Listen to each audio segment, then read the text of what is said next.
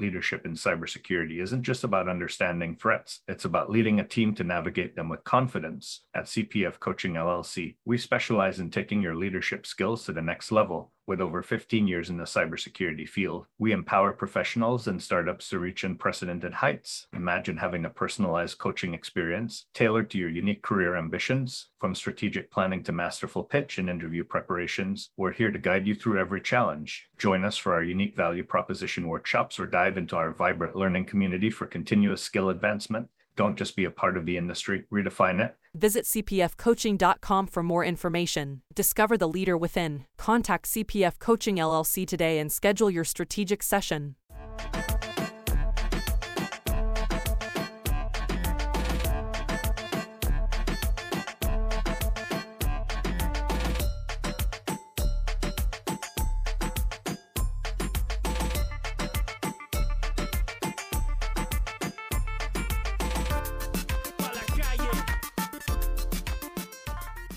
Welcome to Breaking Into Cybersecurity Leadership.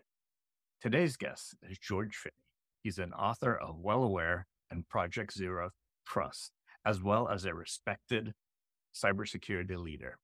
George, tell us a little bit about yourself. First, thanks for having me on, Chris. I'm really honored to be a part of your show to help tell my story to your community. Yeah, so I'm George Finney. I've been a CISO for a while. I'm the CISO for Southern Methodist University here in Dallas, Texas. I'm also an attorney, but don't hold that against me. But gosh, security has just been an awesome career to find myself landing in. And, whatever it is that I'm doing, think back to when I was a kid, I was a latchkey kid in the 80s. And man, of course, being an unreliable 8-year-old, I'd forget my keys. I had to learn how to break into my house to just get home before my parents got there to be upset that I forgot my. Anyway, yeah, I think all the way back to those experiences, wow, security has always been with me.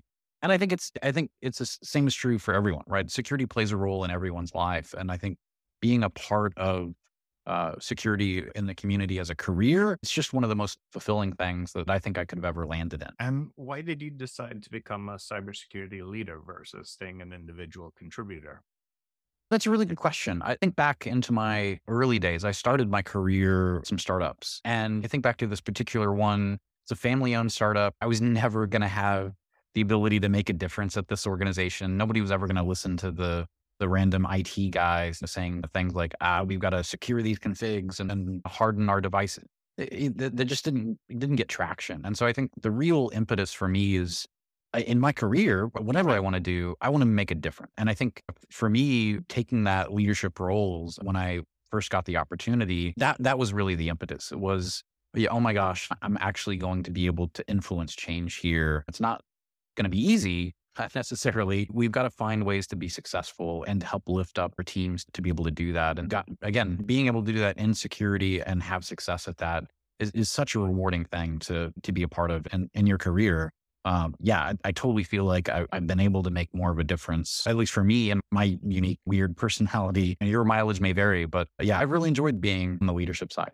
And what do you think the critical skills for a cybersecurity leader? I think humility a little bit. I definitely encourage my teams to challenge my ideas, right? And there's a reason. And that reason is I've got blind spots, right? I don't want to create a team environment where it's just an echo chamber where everybody repeats what the boss says and they go do it. And okay, cool. I know for sure that I don't know everything. And so when I can bring something to a team and get feedback, right? Sometimes it really sucks because maybe I really had my heart set on that thing and somebody pointed out like, nah, that's not the best idea. We're not really ready to do that right now. Whatever it is. I think having that ability to not kill the messenger sometimes is actually really healthy. And I think that's one of the most challenging skill sets to master. But I think empathy also, particularly as you become a leader, understanding, where people are coming from. We've all got human things we've got to deal with in terms of families or whatever challenges we face in our lives. Being able to understand that and have people appreciate that you as a leader care about them as an individual, that is something that, again, not everybody has and can show really well. But I will say, I feel like we've had lots of continuity on my team, right? Some of the longest serving folks on my team are 25 to 30 years, and the shortest serving people on my team are in the 6, 7 year category, right? So I think we as leaders can help solve the talent crisis just by being better leaders and making sure that people like where they're working, right? That's what they always say is, people don't quit their job, they quit their boss. Don't be that kind of boss that people want to quit. And I think those two skills, humility and empathy, are what we have to. And as a leader, how do you delegate to your team? What's your comfort level with I think I've had to force myself to get more comfortable with delegation, right? And I think that's one of the challenges with going from being a technical person that's an individual contributor to being a good leader. Man, I know the way that I want it done. I can visualize it. I can see it. I've got all the skills to make it happen. That's going to come at a cost of other things. Really being comfortable handing that off. Just that one act is really hard sometimes, definitely for me. But being able, again, to let go of that and not just let someone else do it, but also help coach them up to be successful at whatever we're asking them to do and making sure that they're set up for success. I find that the delegation is easier when I can make sure that a person has the resources they need to actually get it done. And, that, again, whether it's an opportunity for coaching or empowering somebody to jump to the next level, that I think is one of the most rewarding things we have as leaders, right? That you're making a difference by sending your teams to training or believing in someone that they can do something that maybe they didn't have that belief in themselves. That's, oh my gosh, that's been such an amazing experience for me. I love that part of the job. And collaboration, how would you describe its criticality to anyone? I think we all learn from one another. There's no, in your job, there's no classroom where somebody's telling you all of the things you need to know. And I think for me, as I've gone through my career, right, when I first got started, I was a network engineer, but I was asked to be a sysadmin for this system where this guy had just left. And oh my gosh, he had secured this Linux system in ways that I didn't know you could secure systems, right? And it was to the point where one of the things I learned from him was you can change the name setting on your DNS server.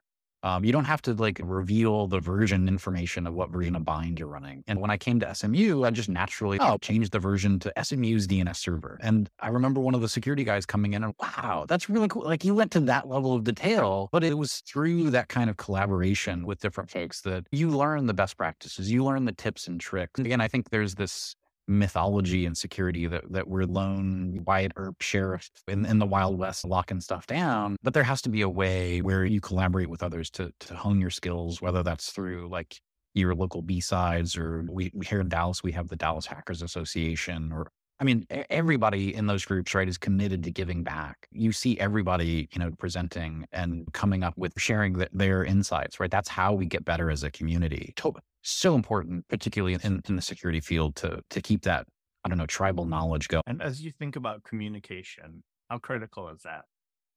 I'm a professional writer. I've written 10 books now. So I feel pretty strongly that communication is really important, right? Telling our stories, right? And I've seen this actually is how my team evolved. But when I started as the head of a security team 15 years ago, I was told by our CIO, these security guys, it's a black box. I have no idea what's going on. And a lot of the security people I've worked with, they play their cards super close to the vest. They don't share. And we've had to break down those conventions. And I found that the more I communicate, actually, the more I learn. And the more partnerships you can build. It's not just my security team securing everyone at the university. It's a much larger team effort, right? It's the infrastructure team. It's the help desk making a difference. We've embraced kind of the ship left mindset, but all of that success comes through communication, right? We have to all be on the same page and understand what the mission is, what challenges we're facing. All of that is enabled through communication. And when I'm teaching my students here at SMU, that's one of the first things I'll tell them is, in your career, really the most important trait to advancing in your career is communication. That kind of pivots slightly into influence. How would you describe influence and its criticality to a cybersecurity leader? Again, going back to the olden times, you would hear chief security officers pounding their fists on the desk saying no. That's an example of whatever the opposite of influence is. And I think particularly as I've learned to work with our board or other business leaders in the community, you have to, in a way, become a salesperson, right? You've got to help. Not that we're implementing social engineering techniques necessarily, but you've got to figure out how to lead with influence rather than pulling everybody by their nose to get them where they need to go. And sometimes that you have to embrace failure with that, right? You aren't going to necessarily be successful at influencing every time. A lot of it is about building relationships and fostering trust to build influence, right? So when I go ask for, say, budget, folks need to be comfortable that I'm not buying every flashy new tool out there, which I'd love to. We are asking for this because we need it. And here's why, and here's the whole story, and how that fits together with everything we're already doing. That, in a way, I actually talked to one salesperson a few years ago, and we all feel like sales people are the enemy, they're the dark side. But actually, he reframed it. And as you are the salesperson here, you've got to do the hard work of going to get budget and figuring all that stuff out. The people with the title salespeople are facilitating the transactions. It's really the internal sales of why we need it that's so critical for us to have success. And man, what we would like to arrive at in security is being proactive rather than reactive. And how do you convince someone that they need to do something for their own good before they get hurt rather than after? It's really challenging because people live busy lives and they want to do the things that they're passionate about. And not everybody is as passionate about birds as maybe you and I are. Earlier, you mentioned building relationships. How important would you consider networking as a skill and why? Yeah, I think in my book, Well Aware, I talk about this a little bit, but I think there are 9 cybersecurity habits. So if you've not read it, my summary is it's like Stephen Covey's 7 habits for cybersecurity. And one of the questions that I get most often is, okay, 9 habits, that's a lot of habits, man. Like, where do I start? What's the most one important habit? And it's community. And think about the ways that plays out in cyber, right? We know the bad guys are collaborating. And how do we respond to that in the security? We've got information security advisory councils, right? Every industry has that. States have their ISACs or ISAC. Collaborating is one of the chief ways that we keep up to speed with what threats that are out there, right? A lot of security folks have quit Twitter, but guess what? We've moved over to Mastodon. And again, I think even if it's just networking in the community, going to a happy hour or whatever. Again, those are the opportunities for us to connect with others, to find out what folks are doing. But also from a career standpoint, right? Those are the connections we make that can help us get other jobs and help us advance in our careers. Again, I think networking, when I started, at least in security, we don't do that because, what we might give away some piece of critical OPSEC or whatever. Oh man, I'm not saying that's not a valid concern, and you shouldn't share your company secrets at Starbucks. But there are ways to do that, and I think that's something that I think we've gotten much more of a handle on today than we did 15 or 20 years ago. What advice would you give to future cybersecurity leaders? So, gosh, there's so much advice out there. Definitely make connections, right? I think some of the most powerful things that have influenced my career are the people that I've developed relationships with. They're mentors that I can go to for advice. I'm on multiple text threads with different CISOs where, hey, have you heard this new breach? What are you guys doing for Log4j or Circle CI or whatever it was? Those kinds of things have made so much of a difference. I think definitely our cyber program here at SMU has totally been transformed and shaped by all of those great security leaders that I've had the privilege of working with over the years. And for us, future cybersecurity leaders, guess what? You're going to have that same challenge to empower that future generation of security leaders, right? So making those connections, empowering people, right? We don't want the next generation after us to have to learn all of our same lessons over again. So being able to give back in whatever ways that you uniquely as a person can give back, man, invest in those, make a difference is what I would tell them. Oh, I lost audio. Just a little bonus question while I have you on the line.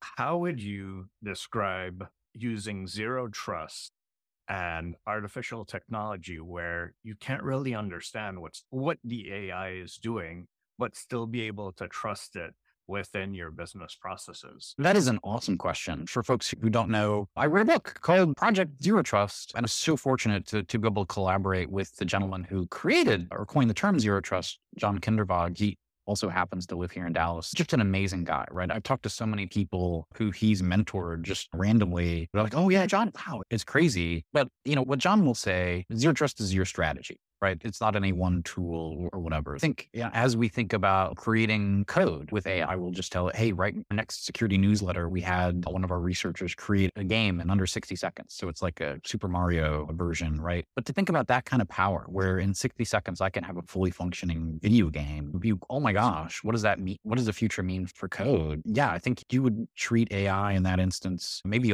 more skeptically than one of your DevOps people. It's got to go through code reviews. You've got to make sure that the overall definition of zero trust is that it's a strategy for preventing or containing cybersecurity breaches by removing the trust relationships we have in digital systems. So we trust people, right? We have to collaborate with one another and trust each other to do our jobs because it takes a team to do that. AI isn't on the team. So that's another digital trust relationship that we want to have humanize, actually be able to vet the code, have compensating controls like a CI/CD pipeline with testing embedded along the way to make sure we're looking at that. Are we doing the things that we would normally do, source code pen tests? Those kinds of things all still have to apply when it comes to AIs doing stuff in our environment. But yeah, and I think the first person out there that implements AI I'm sure they're already doing that for the stock market, right? Some people probably made some money that way, but also some people probably lost everything that way. And we want to be able to make sure that, again, we prevent those bad things from happening. That's our mission in life as security. George, thank you for coming on. Before we leave, anything next on the radar that you want to share with the public? Yeah, I'm not going to write another book for a long time. Done enough of those, but my last book was called Aware. And, what we've done with that, we think there are 9 cybersecurity habits. Habits, we know 50% of all human behaviors are based in habits. And habits work like a muscle. So they can get stronger. They can also get tired, right? And that changes throughout the day. But if habits work like a muscle, think of the 9 cybersecurity habits as like muscle groups. Right. When I'm thinking about security awareness, we have this tendency to think about we'll do everything perfectly. And again, that's from an athlete perspective, right? If you had muscle groups, that's more like a decathlete. Not everybody's a great decathlete. Some people are endurance runners. Some people are power lifters. So I think if we think of ourselves as a coach, we can help people improve by focusing on their strengths. So what I've done is I've built a cyber personality test based on the 9 cybersecurity habits to help orient you with what your strengths are. And from there, we're building training that it's like security awareness training. It's more like professional development for cybersecurity for non-technical folks. But we want you to help you find whatever strengths you have when it comes to cybersecurity. And then we use that to start building momentum. So you find out what your security identity is, and we want to reinforce that and help you believe that you can be a part of the organization's mission to get more secure. Yeah, that's my next big thing is it's a side hustle for the time being, but having a security awareness company that focuses on habits is oh my gosh, it's been impactful for us here at SMU. I've implemented it here as well as for some other clients. And yeah, I'm super excited about it. It's really cool. We're looking forward to it. Thank you for joining us, everyone, and have a great day. In the rapidly evolving world of cybersecurity, your business needs a guide that's as dynamic as the threats you face. CPF Coaching LLC delivers unparalleled expertise to elevate your cybersecurity startup or business with a decade and a half of specialized experience. We're not just advisors, we're your strategic partners in growth and risk mitigation. Our tailored advisory services range from immediate hourly guidance to comprehensive 3 or 6 month packages, all supported with encrypted messaging for real-time assistance. For more information, cpfcoaching.com is your destination. Forge a path to success and distinction in the cybersecurity landscape. Connect with CPF Coaching LLC today and secure your business's future.